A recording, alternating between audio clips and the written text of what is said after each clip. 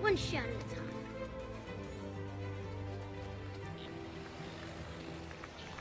Welcome back to the Enjoy the Walk podcast, ladies and gentlemen. Excited to get into what is just seeming like a never-ending conversation with the PGA Tour versus the world and the Saudi league, the Saudi-funded league. Phil had words to say. Phil had words to take back on what he said. Rory had vice of words to say. And we had record-breaking week out at the Genesis. We saw Tiger Woods for the first time in what seemed like ages. We saw Tiger Woods upright, which is even more exciting news. He is moving around. The big cat is all and well. Dante, it seems like January into February is almost way more of an exciting time for the PGA Tour than what it has been in past years. This wraparound schedule is really bringing a lot to the table for the PGA Tour. We talking events, or are we talking about the news just buzzing and the golf Twitter world going absolutely bonkers? Can we say both? Is it fair to say both? I think it is fair to say both because we had some electrifying tournaments and winners at the same time. I mean, just the last 2 weeks alone, you had the Phoenix Open with Sahith Theegala. Oh gosh, I'm butchering that. Theegala. Yeah, right. Basically, almost about to start rookie year or whatnot. Exempted. That's what I say. It's an exemption into the damn tournament and basically almost wins. Then it goes into a playoff. And Super Bowl Sunday, you and I are texting back and forth saying who we think's going to win. And we were completely wrong. Shocked out of that. And then you got a guy plays last week at Riviera, goes 8 under the first 2 days, sitting at 16 under and basically holds on to win the whole thing. Yeah, I mean, right? So you mentioned first couple weeks of the new year, of the new season, we saw back to back first time winners. And we were on another roller coaster ride this week, even though Joaquin went 63 Thursday, Friday. He wasn't convincing in his win coming down the stretch on Sunday. We had guys kind of chomping at the bit. Colin Morikawa seems like he came out of nowhere and just vaulted up the leaderboard on a Sunday afternoon. And you had Joaquin, who before Sunday was kind of just on cruise control, making birdies from every which way. Played kind of a lackluster Sunday, if you could call it that. I mean, he still got the win, but he played a lackluster Sunday in which he shot even par in other days when he was just, the absolute man to beat. It was really cool to see a Sunday again where it was almost must-watch television. You saw a guy in Cameron Young who was vying to make it 4 for 4 in first-time winners. It was again another Sunday where when you're sitting down watching the backstretch of a PGA Tour tournament, you almost couldn't look away. Yeah, I mean it was electric. It was exciting to watch for what I got, but at the same time, what I didn't catch, I was still getting news updates left and right. I mean, it was unbelievable. And then, I was at a bar, I think Sunday night, watching it before. Like you said, I was watching before I headed into this, I think it was to a comedy show and ended up, luckily the biggest screen had it on. So I'm just sitting there watching it. And like you said, I mean, there could have been any moment within the last 4-hole stretch that could have completely flipped the switch. And all that greatness on those first 2 days would have just went to waste. I mean, not necessarily went to waste, but I mean, getting the dub is what I'm really talking about. I mean, what he did was incredible. I mean, he just came out 8 under, and it was funny too. On Thursday, I was watching. They were basically saying like, "Oh yeah, like that's really hard to do. You can't go out and shoot 8 under and almost beat the course record or tie the course record and do that again, or come out the next day and have something similar that's that good." And he went out and did it again. Yeah, and I mean, the first wire-to-wire winner in ages, the first wire-to-wire winner at the Genesis since Charlie Sifford did it back in 1963.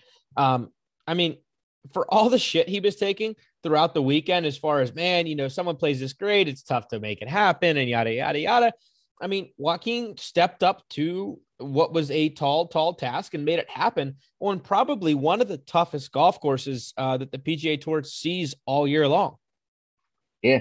And all the players said it. Every time they go out the Riviera, they say this is one of the best tournaments that they ever play, and it's by far one of the hardest. And to be able to come out and have that feat, like that's insane. It is. And then, I mean, when you got guys breathing down your throat too, like a on fire Colin Morikawa, like a Victor Hovland, like an Adam Scott, who we're going to talk about a little bit later in the podcast here for other reasons, Saudi, where you've got guys like Justin Thomas and whatnot, just down the stretch of just world-class talent, breathing down your neck, and you're able to kind of keep it together and perform like Joaquin did. Seriously impressive. I know he had to be just over the moon elated that he put on this performance in front of Tiger Woods. Yeah. And imagine that alone, but imagine going 8 under, then 8 under again. Now you're sitting there pretty well up on the leaderboard, but then again, I think he was going into Saturday 1 ahead.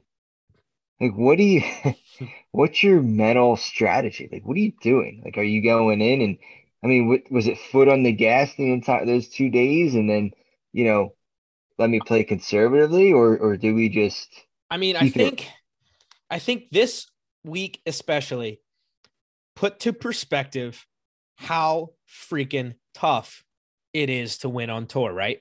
So when he broke that 36-hole scoring record, he only had a 2-shot lead.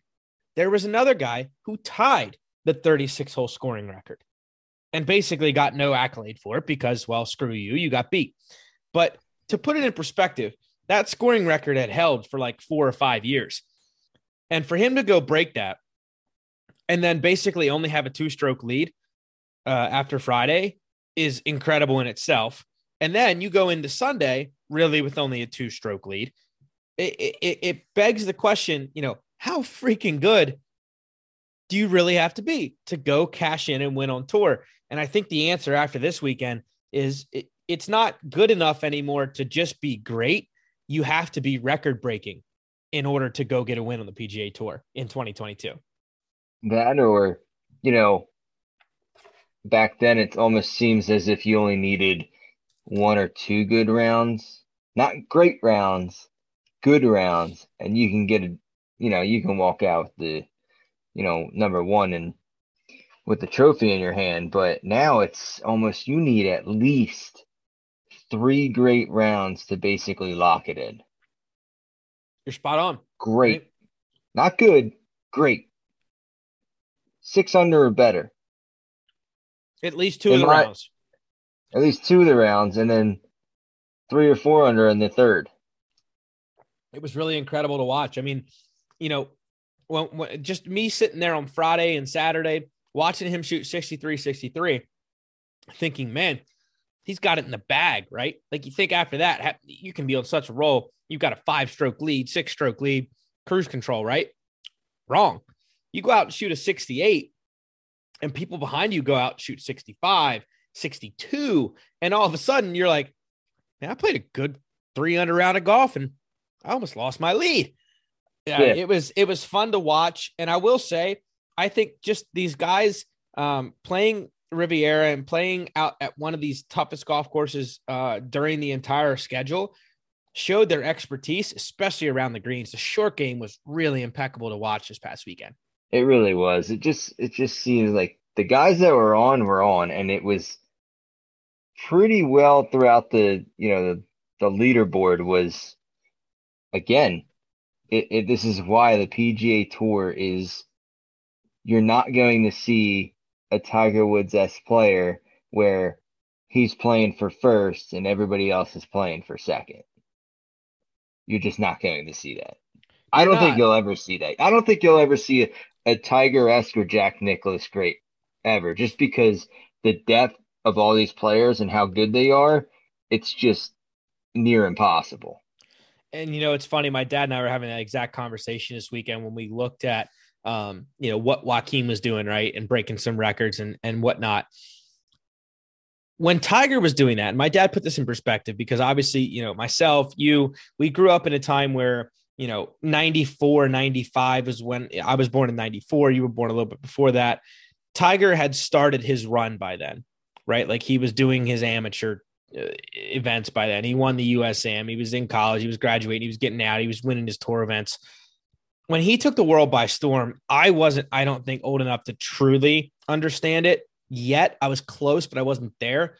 My dad was, obviously my father, 30s, in it. He was in it at that point.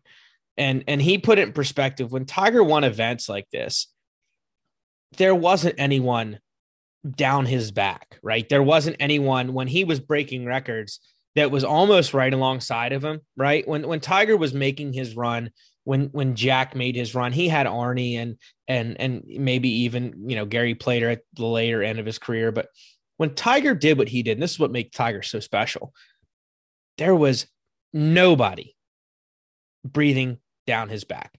It was 6-7 stroke leads. It was 4 or 5 stroke wins when it was the only guy under par when everyone else found the course impossible. It was these monumental, like, just blowouts that is just it's once in a lifetime, if once ever, to see a talent like Tiger Woods.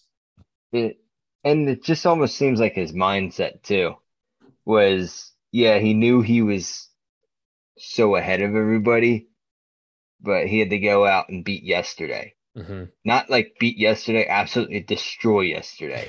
and everybody talks about that, that eye of the tiger, and like you can see that fierceness in his eyes or the ice in his veins or whatever the hell you want to call it. He had that. That's just me watching highlight reels of Tiger Woods and sped up rounds and every shot Tiger had and so round. That this wasn't, I was, his start to the tour, 96, 97, I'm sitting here at 6-7 years old. I'm clueless. Right. I don't know what's going on. It wasn't until I had to go back to the archives and go into, good old YouTube and find that out. Ever since I really kind of came into the addiction and the love of the game. And it really is. And I mean, you even look at the way it's transformed, not only the PGA Tour. We want to get into a really cool story here with some Monday qualifier action seen for the Monday qualifier for the Honda Classic here out of the South Florida section of the PGA. 2 guys, Gomez and Seifert, got in. Actually, I'm sorry, Smith and Sear got in at 6 under, respectively. There was a 16-for-1 playoff to get into the Honda Classic. And I think when you look at this, right, I mean, we see guys like Mickey DeMorat, who's played on the Korn Ferry Tour, gotten into a couple U.S. Opens. We see a guy like David Lingmerth in there that played on the PGA Tour for a couple years. We saw his name in and out of, contending for a PGA Tour event. We saw DJ Trahan. We see guys like JT Griffin, who has just been in and amongst the Monday qualifiers. I think for the last 3 years, he's wheeling. He is going to break through at some point. You see a lot of common names that are just high-end players just waiting for that breakthrough. And I think, you look at this 16-for-1 playoff. When's the last time you even heard a 10-for-1 playoff or a 8-for-1 playoff? This is direct Tiger Woods effect when we're talking about how great Tiger Woods was, right? Monday Q info, shout out to him and being part of the Fire Pit Collective from Matt Janella. Shout out to the way they covered this. They posted, they said, just a full range for a Monday Q second day playoff, right? Like they had to come back the next morning because it was too dark to finish this playoff. 16 guys for one spot. When you get into this playoff alone, you think, man, it's got to go a couple holes, right? Like 16 guys, somebody's going to make birdie, a couple guys are going to make birdie. They played out at, and I got this wrong. I think I got this wrong off the first jump. So gosh, help me if I butch this again, but Banyan Cay Resort in West Palm Beach, Florida. They played the 10th hole, which is a 505-yard par 5. We had one guy eagle it. Sent the rest of the 15 guys packing at 7:55 in the morning.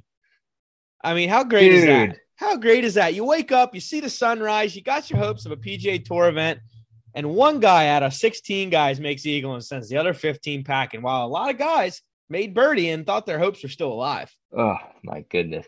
I mean, just let alone imagine the fact that one, you're saying you're like, all right, you finish Monday and you come in and God knows when you finish. Next thing you know, oh, there's another person that tied. Okay, probably gonna have to go to a playoff to get this last spot. Then another person comes in, and another, and then there's, you know, you and 15 other people. But then they said there's too many people and it's too dark that now they have to move it to the next day, and it's like crack of the dawn. So now you got your anxiety and adrenaline going through you like crazy Monday night for you to basically have to do everything that you possibly can to prepare yourself the next morning. Get up early, go through your routine, go, do your stretches, maybe, I don't know, whatever the process is to get yourself mentally and, physically prepared for what could be one hole, which it was. Go out, warm up, and go out there and play one hole. I mean, that's just, I told a buddy of mine and had to explain to him. I said, yo, like, there's these tournaments out there where you can get in like that week's PGA event in a one-day tournament, right? And they take like X amount of players or like the top 2 or 3 to be able to play in that actual tournament. And he goes, oh, really? I said, yeah. Well, they had 16 players tie, and they had to go through a playoff hole for them to see who gets that spot. And his jaw dropped. And this guy does not really follow golf. He hates golf. He thinks it's boring. Makes fun of me for it. But, to each its own. And I had to explain it to him, and he just thought that was unreal. When I think, I look at 2 pictures here that I think is just the incredible contrast and the incredible allure of what it is to chase even Monday qualifying in the first place, right? Like you gotta have some ambition, A, some dreams, B, and a little bit of, kind of out of touch with reality, and C, to really chase these Monday qualifiers because they're so difficult to make a living out of. First picture is Lamb after he makes that eagle putt, standing on the second hole or the 11th hole with his caddy, just waiting, right? Thinking maybe someone else will make eagle and I'm not done yet. So it's that uncertainty of saying, well, I just made eagle, and hell, I don't even know if that's good enough. These tour players are so good. I don't even know if eagle's good enough to get me through. So it's cool to see that picture, A, to be like, even if he made eagle, he knew that, like, it's kind of that Kobe Bryant mentality. Job's not finished yet. Job's not done. He knew that it wasn't done until every single last player went through that first hole and didn't make eagle. So I think that picture alone is like just certifying how good these guys are, that he knew that eagle was far from a walk-off eagle. He had to go earn it. And then the second picture is the other 15 guys and their caddies that didn't make it. PGA Tour got a video of them walking back off the 10th green, all 15 guys and their caddies walking back to the parking lot, basically saying, what do I have to do? I shot 5 under in a qualifier. I came out here and half of those guys made birdie on the first hole, right? Like, how much more can you ask of a guy to go in a 7:30 a.m., the day after the initial qualifier, fresh out of the car, in probably a hotel room again because they had to stay an extra day, and then come back first thing in the morning, first hole out, right? There's no, let me warm up for a couple holes and make a couple pars. There's a very small bucket of balls. If that, go make birdie. If you don't, you go home. And even if you do, you go home. Go make eagle. It's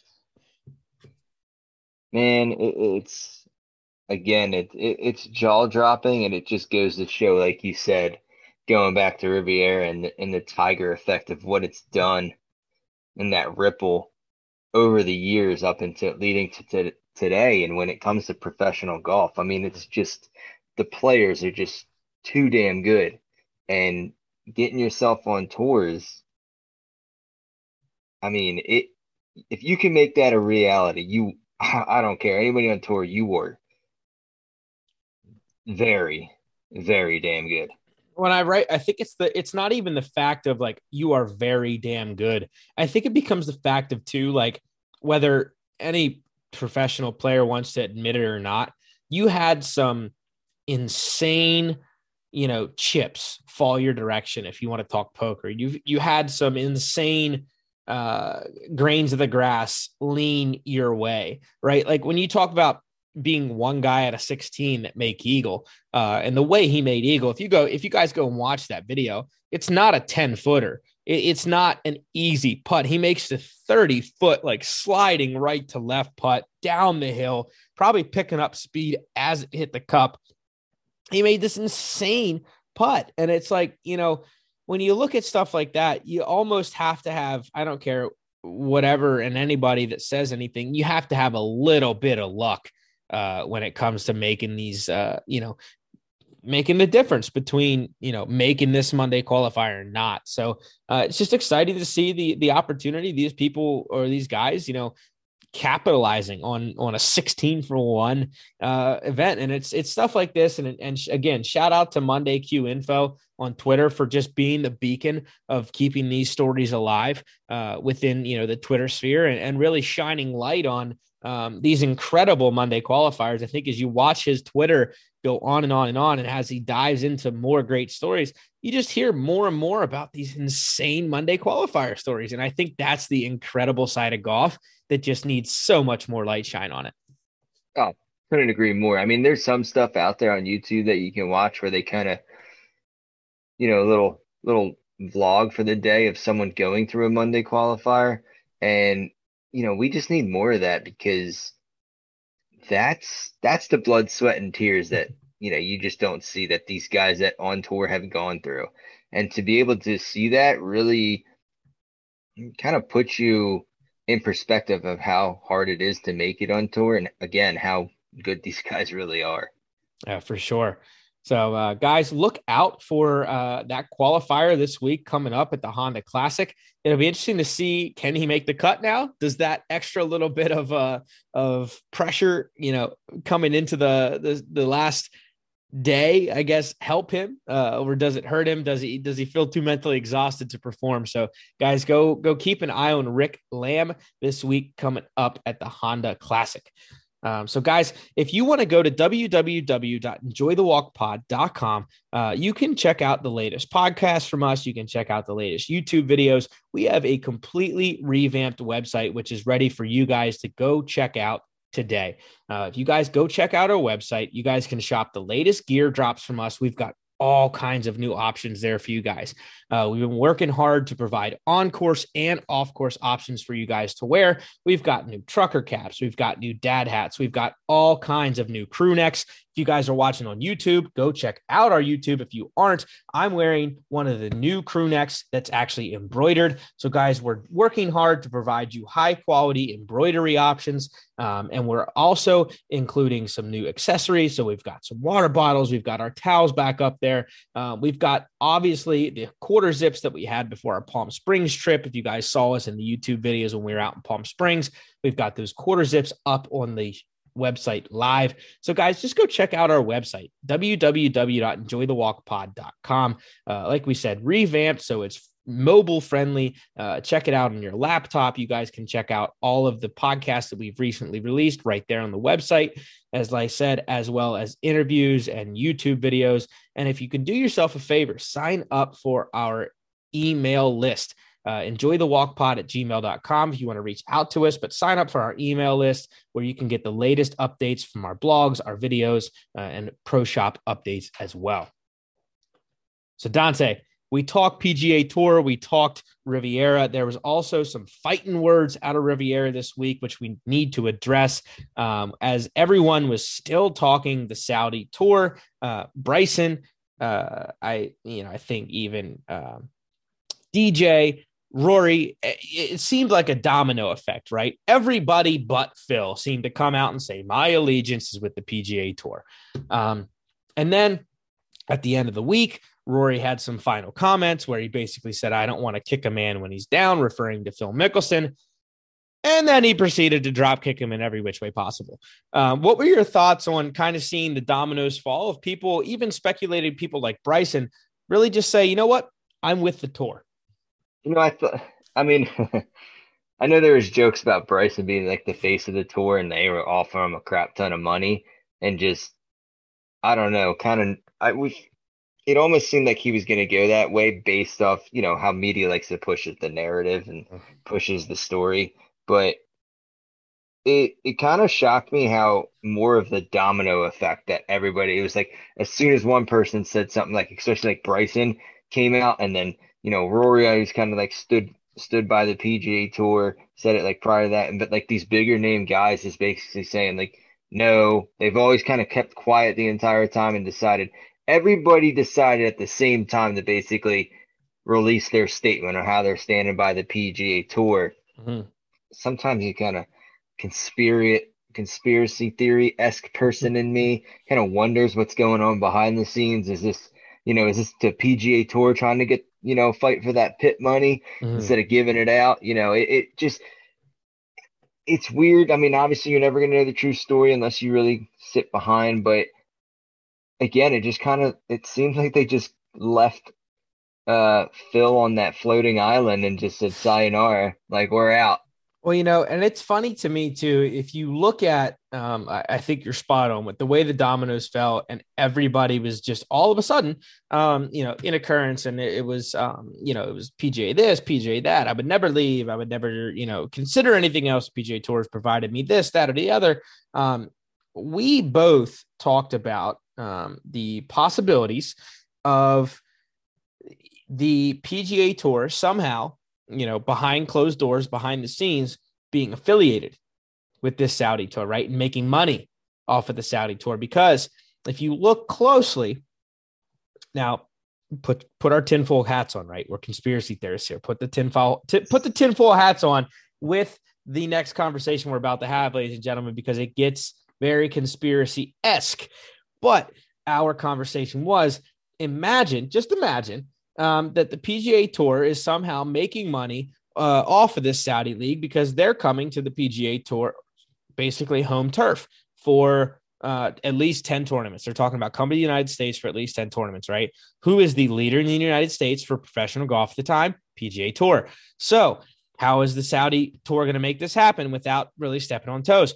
Partnering with the PGA Tour, right, ladies and gentlemen? Hear us out. Why was there so much hype and every media outlet associated with the PGA Tour? Golf.com, Golf Digest, Golf Channel, every media outlet that has deals with the PGA Tour for like 5 weeks straight talked nothing about the PGA Tour and talked everything about the Saudi League.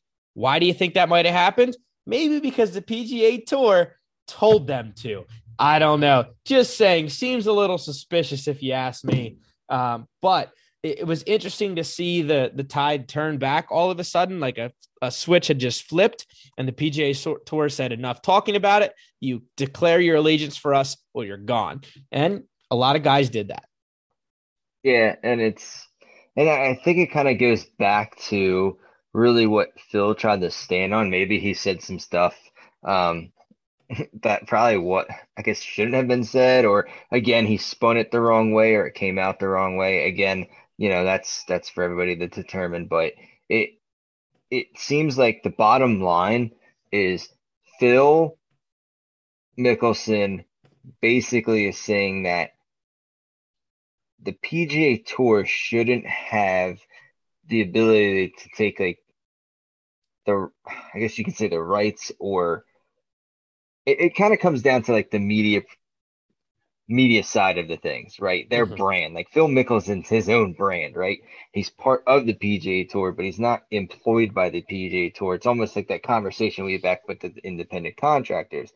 So when it comes to certain like media rights, it's almost as the PGA Tour says, "Nah, this is all ours. You have to do X, Y, and Z in order to do, A, B, Z." Like, you know what I mean? It just seems. I think that's what Phil's trying to say, is that we're trying to go out there and represent our brand. I'm Phil Mickelson. That's my brand, Phil Mickelson. But the PGA is putting all these halts and roadblocks in front of him saying he can't do this and he can't do that. And that's what Phil's trying to basically pinpoint and going towards the Saudi League, because they're just like, yeah, you can do whatever the hell you want.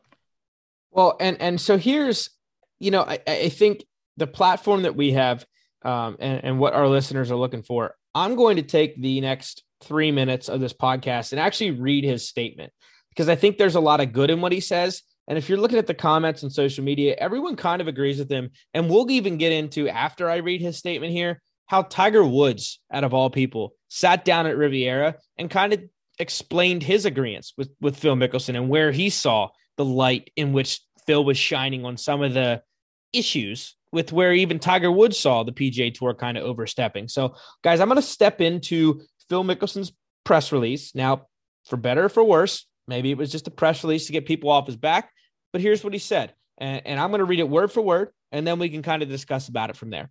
So, a statement from Phil Mickelson. Although it doesn't look this way, now given my recent comments, my actions throughout this process have always been with the best interest of golf, my peers, sponsors, and fans. There is the problem of off-record comments being shared out of context and without my consent. But the bigger issue is that I used words I sincerely regret that do not reflect my true feelings or intentions. It was reckless. I offended people. I am deeply sorry for my choice of words. I'm beyond disappointed and will make every effort to self-reflect and learn from this. Golf desperately needs change, and real change is always preceded by disruption. I've always known that criticism would come with exploring anything new. I still chose to put myself at the forefront of this topic to inspire change, taking the hits publicly to do the work behind the scenes. My experience with Live Golf Investments has been very positive. I apologize for anything I said that was taken out of context. The specific people I have worked with are visionaries and have only been supportive. More importantly, they passionately love golf and share my drive to make the game better. They have a clear plan to create an updated and positive experience for everyone, including players, sponsors, networks, and fans. I have incredible partners, and these relationships mean so much more to me than a contract. Many have been my most influential mentors, and I consider all to be lifelong friends. The last thing I would ever want to do is compromise them or their business in any way, and I've given all the option to pause or end the relationships with those sponsors as I understand it might be necessary given the current circumstances. I believe in these people and the companies and will always be here for them with or without contracts. I have made many mistakes in my life, and many have been shared with the public. My intent was never to hurt anyone, and I am sorry for the people I have negatively impacted. This has always been about supporting the players and the game. I appreciate all the people who have given me the benefit of the doubt. Despite my belief that some changes have already been made with the overall discourse, I know I need to be accountable. For the past 31 years, I have lived a very public life, and I have strived to live up to my own expectations, be the role model the fans deserve, and be someone to inspire others. I've worked to compete at the highest level, be available to media, represent my sponsors with integrity, and engage with volunteers and sign every autograph for my incredible fans. I have experienced many successful and rewarding moments that I will always cherish, but I have often failed myself and others too. Past 10 years, I have felt the pressure and stress slowly affecting me at a deeper level. I know I have not been my best on and off the course and desperately need some time away to prioritize the ones I love most and work on being the man I want to be. Sincerely, Phil Mickelson. So, Dante, after reading that, I think there's a lot of good discourse out of that. I think he realizes that even though he's apologizing for the statements he made, it was necessary to push the conversation as far as he did. And I think we talked about this on and off camera, he was, in poker terms, he might have been bluffing a little. He might have had pocket twos playing with the ace king, playing against the ace through queen flush or something like that, right? What are your thoughts after kind of hearing that discourse from Phil Mickelson? Yeah, I agree with you. I think it seemed like he really had to ruffle some feathers in order to get his point across and get what he wants in the right direction and make changes in where he sees that need to be fit and changed. And I think that's where his statement comes from. I mean, obviously, the PGA Tour has been his home for years now, and like you'd think he's just gonna up and leave that. No, I mean he basically wants to be the face of the players and wants to represent the players as if, he's the lead of the players committee. I feel like that's what he wants. He basically wants the players to call the shot, and whatever changes are needed or whatever he wants changed, he's going to get a group of people on a board and they're going to make that happen. And it seems like he's caught that eye. I mean, I don't really know what they're going to do, but I think he honestly got his point across, and he's not going to stop because he believes there needs to be change. He openly admitted there needs to be change, and he wants change. Mhm. No, I think, the way he talks about even there being, the respect there for the Live Golf Committee, I think alone says how he feels about the direction in which he wanted to go. I think it speaks to the direction in which he sees the ability for worldwide golf organizations to be a thing, away from the PGA Tour. I think he sees the grander scheme of things in saying that, listen, at the end of the day, yes, I lived a phenomenal career on the PGA Tour. The PGA Tour provided for me in ways that, he'll never be able to pay back. But, exclamation point, asterisk, asterisk. But he sees the grander scheme, right? He understands it's probably a little bit of BS that he has to go pay $1 million to the tour just because he wants to go play in an exhibition. He thinks he as an individual should be able to go play wherever he wants.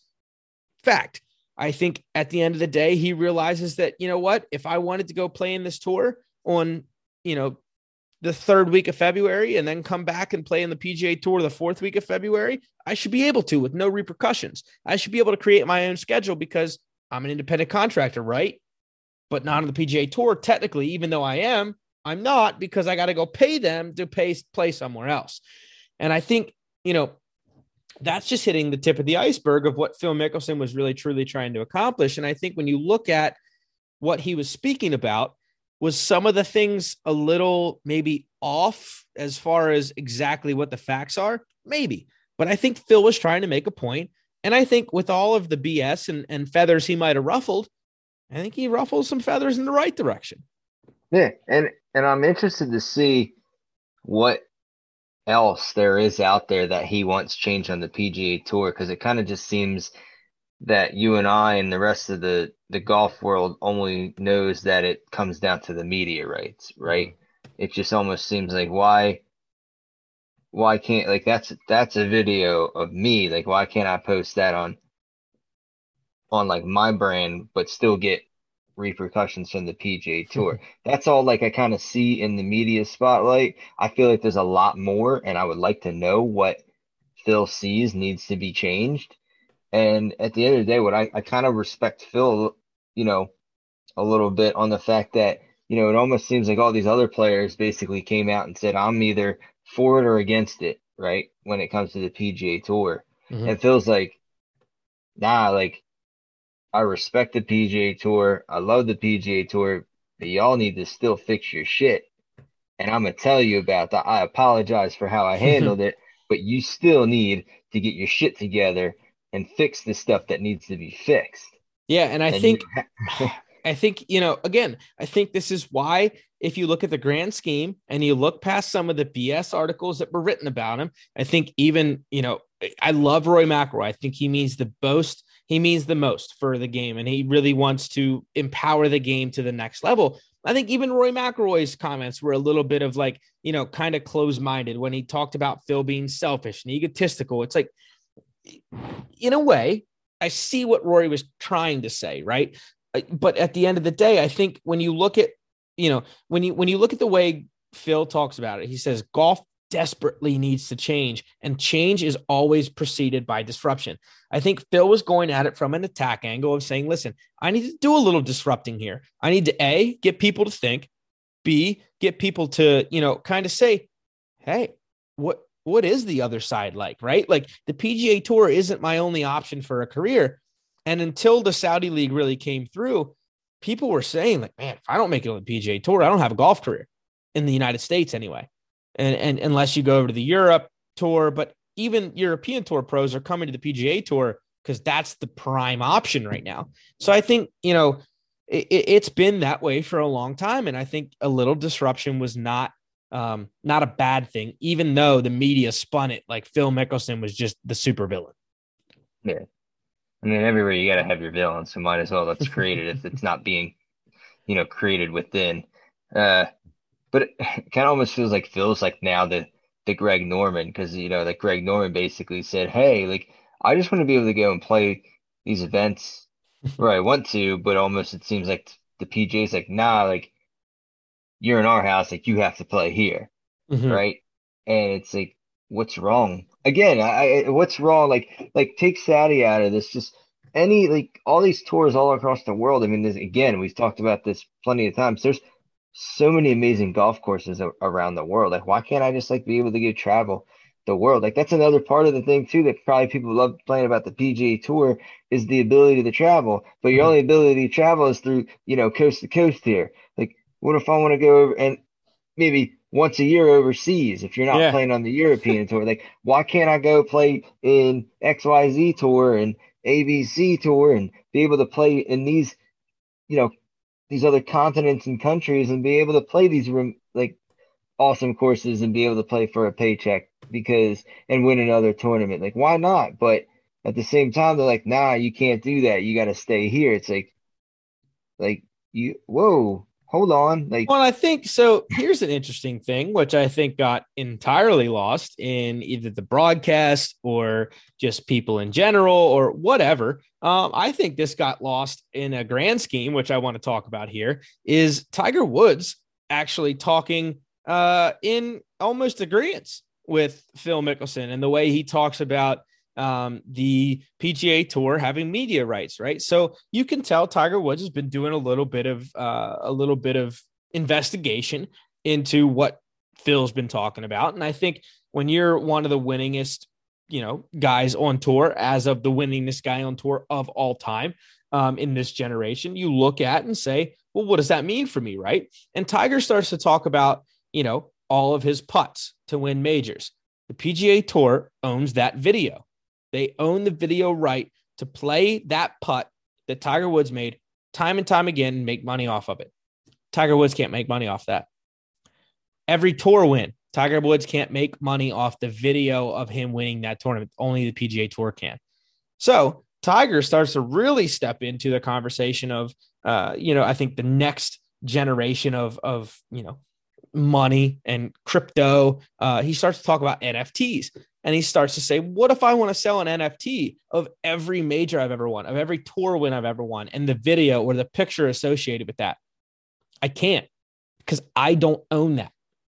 And it starts to become like a big realization, a big kind of deer in the headlights of like, shit. I mean, even Tiger Woods, the greatest of all time, the greatest PGA Tour winner, the 15-time major winner, he doesn't win. He doesn't own those rights.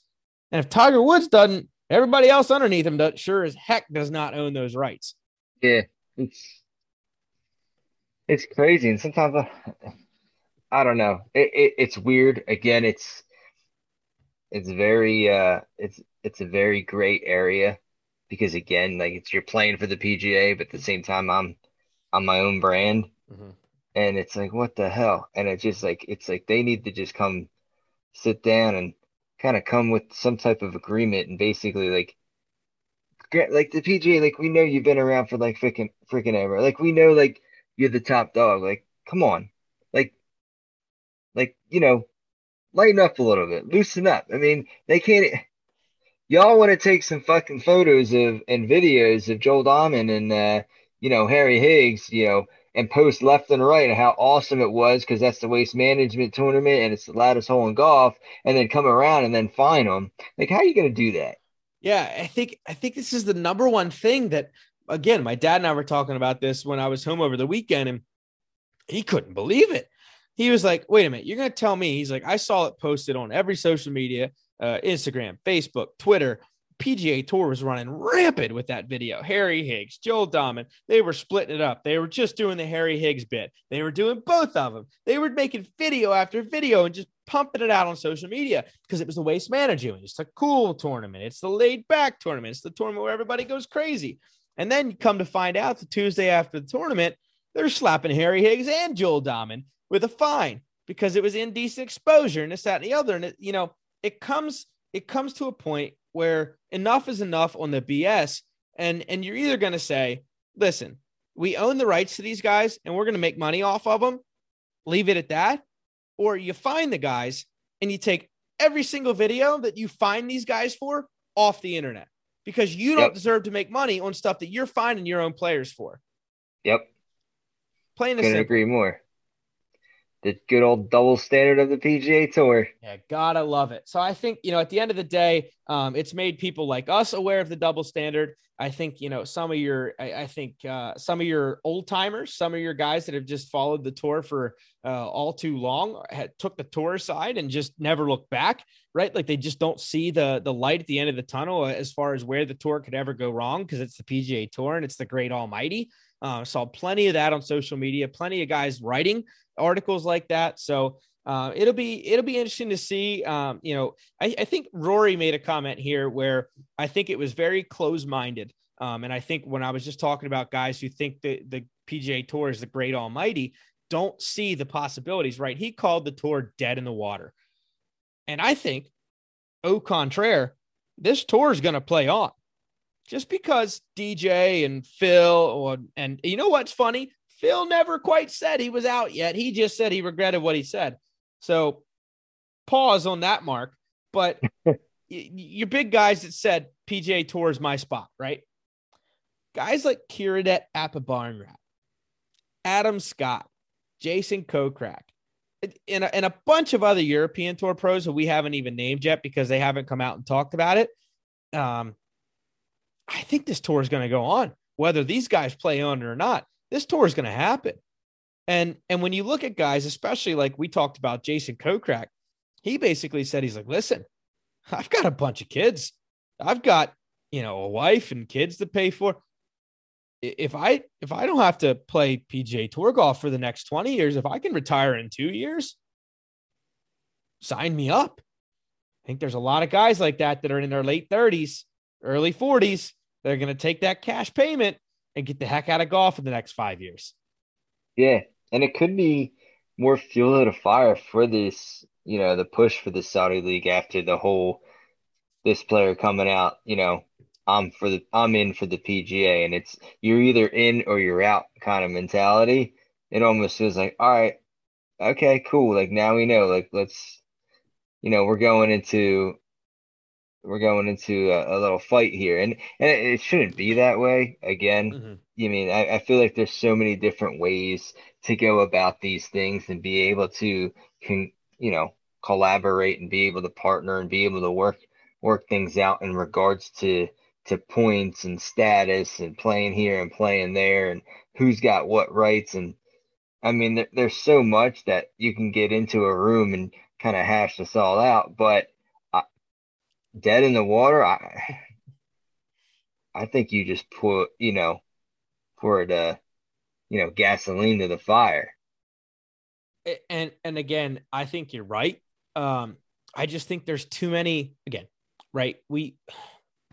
Media, the PGA Tour, and their co-parts, DJ, John Rahm, Rory. I think when this conversation hit a head point, I think they got too close-minded, right? Look at what just happened this past week on a Monday qualifier. A 16-for-1 of guys that went 6 under, 5 under, 4 under in one day. There is no lack of world-class talent out there. And I think the guys, especially on the PGA Tour, are going to get a rude awakening when a tour comes up alongside of them. And one time, I'm not saying this year, I'm not saying next year, but in a time, in a land far, far away, maybe 3 years, 4 years down the road, a competitive tour comes right up alongside of them, and they are world-class players. I think that's the one thing the PGA Tour fails to realize is that just because these guys don't get an opportunity to Monday qualify and play on the PGA Tour doesn't mean the talent's not out there. I think, and this is my spin zone on everything, I think for every Rory McIlroy, Jon Rahm, Dustin Johnson, I think there's guys out there that at any given week can compete with them. I don't think I'm far off in saying that. I think that, again, it'll go back to what I said earlier. I think the chips fell in the right direction for these guys early in their career, and they got the right opportunity to go be a world-class player. I think there's plenty of guys in the world that in any given week can beat the Jon Rahms, can beat the Dustin Johnsons, can beat the Rory McIlroys, can beat the Colin Morikawas, right? We've seen it time and time again. We just had 3 back-to-back-to-back first-time winners of guys you've never even heard of. Yeah. And it kind of just goes back to what you're saying, too, is that the tour card is so damn hard to get that, all right, say you take 30 to 60 players and you're like, all right, sayonara. Well, that's 30 to 60. Because I think Pat Perez said it, too. He goes, all right, if they want to leave, they're going to leave. But guess what? You're going to have 30 other great players fill those spots. And that's exactly what you're saying. You're going to have these guys come in, and guess what? They may take out the Rorys. They may take out the Collins. They may take out the Jon Rahm. You don't know. And that's kind of the beauty of it, too, and the excitement to see is you're giving these players that are just right on the bubble to get themselves inside the PGA Tour. That could actually basically be, they get their foot in the door. It could be game over for these top 20, top 50 players. I think it's perfect what you just said there about Pat Perez, right? Everyone inside the PGA Tour is looking at it from a perspective, oh, we don't need those 30 guys. The PGA Tour doesn't need them. Those 30 guys that leave, you'll be very, very quick to find out those 30 guys, they don't need the PGA Tour either. Yeah. Fun times ahead. All I can say is Greg Norman is onto something. I'm excited to see it pull through. I think the dead in the water comments could not be more far off. And I'm excited to see what materializes. So guys, speaking of dead in the water, Dante and I both, our games were dead in the water out at Rams Hill. Oh, buddy. We had a fun follow-up podcast there with Trent Phelps. So we get into that next here on the podcast. But guys, as always, if you go to @EnjoyTheWalkPod on Instagram and Twitter, you can give us a follow there, as well as Enjoy the Walk Golf Podcast on YouTube, where you'll find the next part of this episode with Trent Phelps live off the 18th green out at Rams Hill on our YouTube in the coming week here. So guys, as always, get out there, carry your clubs, and enjoy the walk, and enjoy this talk with Trent Phelps.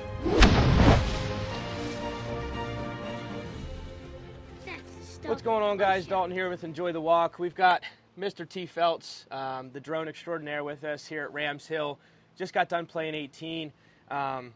What a day. I mean, a perfect way to decompress at truly a one-of-a-kind property. Yeah, I absolutely love it out here. I love coming to Rams Hill. Everyone here is just so nice, so respectable, and just welcoming, you know what I mean? Like, this is one of those places that's just like bucket list for sure. If you haven't been out here, it's just, you got to come. And did we mention the little treat around 9? Can we mention that to the people? Well, you can go ahead if you'd like. Street tacos, guys. Chicken or pork, but some street tacos are the talk around town here at Rams Hill. Just the perfect little spice to kind of get you through the second half of your day. Tender, juicy, little kick. Get the fire in your ass and start playing better. That's if you're having a bad round. Or keep it going and step on it. It was a lot of fun. I mean, Dante, your first time here. Yes. So what was the overall thought of like the entire day today? Unimaginable. I mean, it was just extraordinary. This is a facility that you just pretty much don't even picture. I mean, you're in the middle of nowhere. You're surrounded by mountains. You got beautiful houses on the property, palm trees, desert. If some of those who are familiar with the Breaking Bad show, when he takes the RV out into the desert, that's pretty much where you're at. Just rocks and nowhere else to go. And then there's just this beautiful golf course. I mean, one thing that really stood out to me is how quiet it really was and how peaceful this course can Well, I'm be sure the out listeners there. can kind of hear the rumblings of the water behind us, behind 18, and really coming down from the tee to green on 18. There's just water features everywhere. You get that here and there on the course, but it's really, I think, kind of exploited by how quiet everything else is around it. You can always hear running water when you're close. Pretty sweet. So, yeah, I mean, Trent, you're what seems like a natural around this place. You come out a good bit, whether it's by yourself or with the guys at Southern California Golf Academy. Like you said, today was very kickback compared to the rest of our week. What's your favorite place about this, this property that continues to amaze you? Yeah, I mean, my favorite thing about the property has got to be, the course design. It's pretty playable off the tee, which I like because, I don't hit the ball that straight. So, it's friendly off the tee. Sure. And so, Tom Fazio did a great job designing this course where every hole, seems like it's kind of closed in. You kind of get that vibe, right? So, every hole, it seems like you're the only one on the golf course. And so you're able to just, just be with yourself out there. And it's just peaceful golf. You don't really get that with a lot of courses. You get the housing, a lot of different stuff going on the course. It kind of gets a little distracting. Yeah. But out here, you're just, one with the course pretty much. You're on your own bubble. And every hole, I think that's what's really special. We got a coyote walking across the range out there. Just to tell you guys about the wildlife that also exists around Rams Hill here. That is the one thing that's truly special about this place is you're in your own bubble, but each hole takes precedence as its own. I think that's what's really cool about the golf course architecture side of things. When you're looking down a hole, you're not seeing another par 3 here and another par 5 here. You're seeing that hole. And I think that's what's kind of special about this place compared to a lot of other places around the country. Yeah, so true. Yeah, I mean, with your first time viewing it, what did you? Is that what you've seen as well? Yeah, come to think about it, it truly was. I mean, the hole you were on was the hole that's all you knew, and that kind of goes at. I mean, some of the designs. I mean, I know back home, Pine Valley is just like that. That hole, whatever hole you're on, that's the only hole you see. You don't see anybody else. I mean, there was probably a bunch of groups in front of us and a bunch of groups behind us. Yeah, we didn't really see them at all. Yeah, other than on 17, we didn't really see anyone behind us.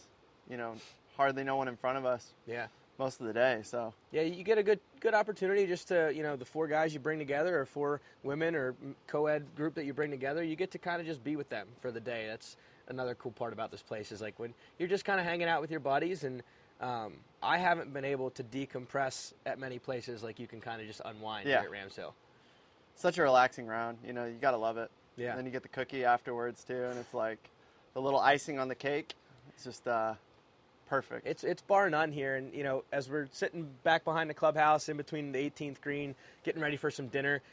Before we wrap up, let's talk about the week. We came out here for the Palm Springs Golf Championship. Dante's first time there as well. So I'm gonna keep throwing it to you because it's your first time. The whole week we got out here Saturday, and then just started playing PGA West golf. It was something that is new for you. What was your thoughts on that side of our trip? Again, it was just views I never thought I'd ever imagine. Like we talked before, I mean, the last time I was in California was about 21 years ago, and I think it was the Hollywood up in LA going to Disney, and that's just basic city and it's crowded. I mean, out here you're in the desert, you got the mountains, you got trees, you got water, you got everything. I mean, you got certain wildlife I was trying to hope to see, but was told don't go near there with the scorpions and rattlesnakes. But I mean, just the golf alone, I mean, we were spoiled, absolutely spoiled on every round that we're playing, and we still have one more to go. Back in San Diego. I mean, I've never been into San Diego. I've never been to Palm Springs. I mean, this southern and then southern southeast area of the whole California region is just, if you can make it out here, do it. Yeah, it's pretty awesome. For sure. And it's something that even myself coming out here a second time, there were some times I had to pinch myself. I'm really looking at that, and it's just some of these views, the way the mountains kind of frame in the golf course, or even if you're not on the golf course and the mountains just kind of frame in whatever area you're looking at. You don't get this too many other places in the country. There were times where I just let whoever group I was playing with just go ahead a couple hundred yards, just so I can take a step back and just look out into the distance and just take it in, because this isn't home for us. We don't see this at all. So being able to come out and see this is just, it's just unreal. I don't have any more words to really describe it. It's something where you have to come out to the Palm Springs Golf Championships, come out to Rams Hill, come out to this area for you to see it firsthand. Yeah, it's amazing golf out here, and Eric, who runs the Palm Springs Golf Championship, always doing a great job setting up, like, the course conditions. I mean, I know he is in charge of that, but the course conditions 1 week before the pros, I mean, come on. It doesn't get any better. We play Stadium and Nicklaus course, and we were kind of joking out here at Rams Hill. I mean, the Rams Hill course was incredible. Greens were running great, but coming from Stadium course and Nicklaus course, where they're really fast because they're getting ready for the pros, we left many putts short today because we were kind of spoiled by that PGA West. This course wasn't set up for the pros. Like Stadium and Nicklaus are being set up for the pros with the American Express coming to town next week. So yeah. And then speaking of pros, I mean, we saw a handful of pros at the at the facility. I mean, Zach Johnson was 2 bays over from us, getting a round in with, I guess he knows some members or some buddies of his, came out, played around, and then we go to find out he probably stopped here for, a little break it up because he was going out to play the Sony Open out in Hawaii. I mean, it was insane. Between him and seeing a lot of lady professionals as well. Allison Lee. Yeah. There's probably a few others that, we don't know their names. Sure. I mean, it was you could tell PGA West is kind of a playground for the professionals. They go there to get some good work in because it's a really challenging course.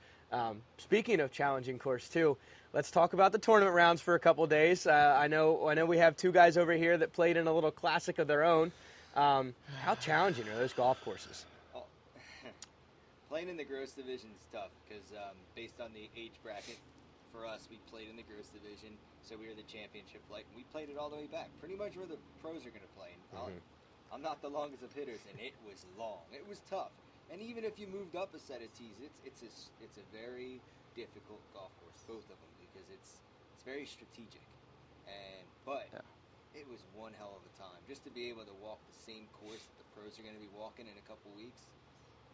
I mean, what more can you ask for? It really is priceless. Priceless. And at the same time, I won the DFL Classic, so I came in dead fucking last for anybody that wants to know. Hey, you and Trent my had a pride good was battle. on the line that last day. Okay, I shot some rounds in the 90s the first 2 days, and so did Dante. Yep. And then we had a little face-off. I spotted him 2 shots on the last day, and I went out and shot 82. So my ego, my pride was way on the line. I had to come to play, so I did. Well, all I know is that just means Dante's going to have to come back out next year to defend his title. Grind mode. Yeah. I don't know. That's for sure. I hand over the title because technically the one that comes in dead fucking last wins. So I don't want to come in last again. Well, I know you don't, but you got to come out here and at least prove yourself. That is true. We were working on the range, but I got a lot of swing work to do. Stay tuned because we're going to turn Dante into a fine player. Yes. I love it. Yeah. I love it. But, guys, I mean, what a trip. This is not our last day, but it just feels like it's coming to an end. The way we were able to decompress today and kind of just unwind. Yeah. I'm beat. It's a heck of a week. It's been a long week, honestly. I'm feeling the swings, getting a little tired. I play a lot of golf, but, I mean, playing 7 days in a row pretty much is it's a lot of golf. So I feel pretty good, to be honest. I mean, you guys get to go back to the cold, too, so. I keep hearing that it's 20 degrees on the East Coast every single day with, like, a wind chill, causing it to feel like 15. So I'm not looking forward to that. So I'm going to try and just stay on the property as long as I possibly can. Enjoy the weather. I mean, we were in shorts and T-shirt all week. I mean, the weather was 75 every single day and sunny, went down to 50 at night. Well, I mean, or I might just not go home. And just stay we did kind of turn this into a business trip too, really. Yeah. We spent all day, every day on the golf course. There was not many hours of the day that we weren't on the golf course at some point. I mean, we were either talking with professionals, we were practicing, grinding over our own games, and playing golf. But what more can you ask for? You can't. Yeah. You really can't. It's absolutely amazing out here. I mean, PGA West, Rams Hill, Aviara. I'm excited for that Aviara trip tomorrow. It's a great trip, guys.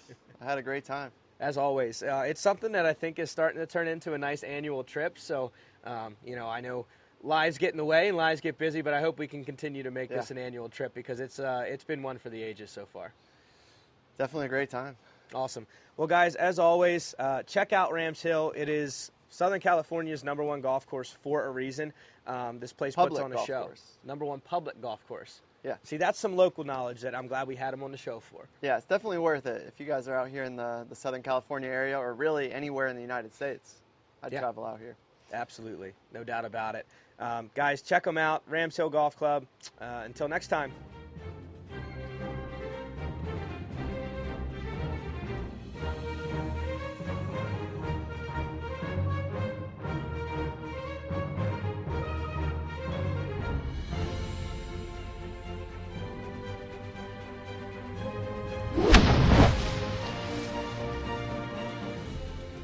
That's the stuff. One shot at a time.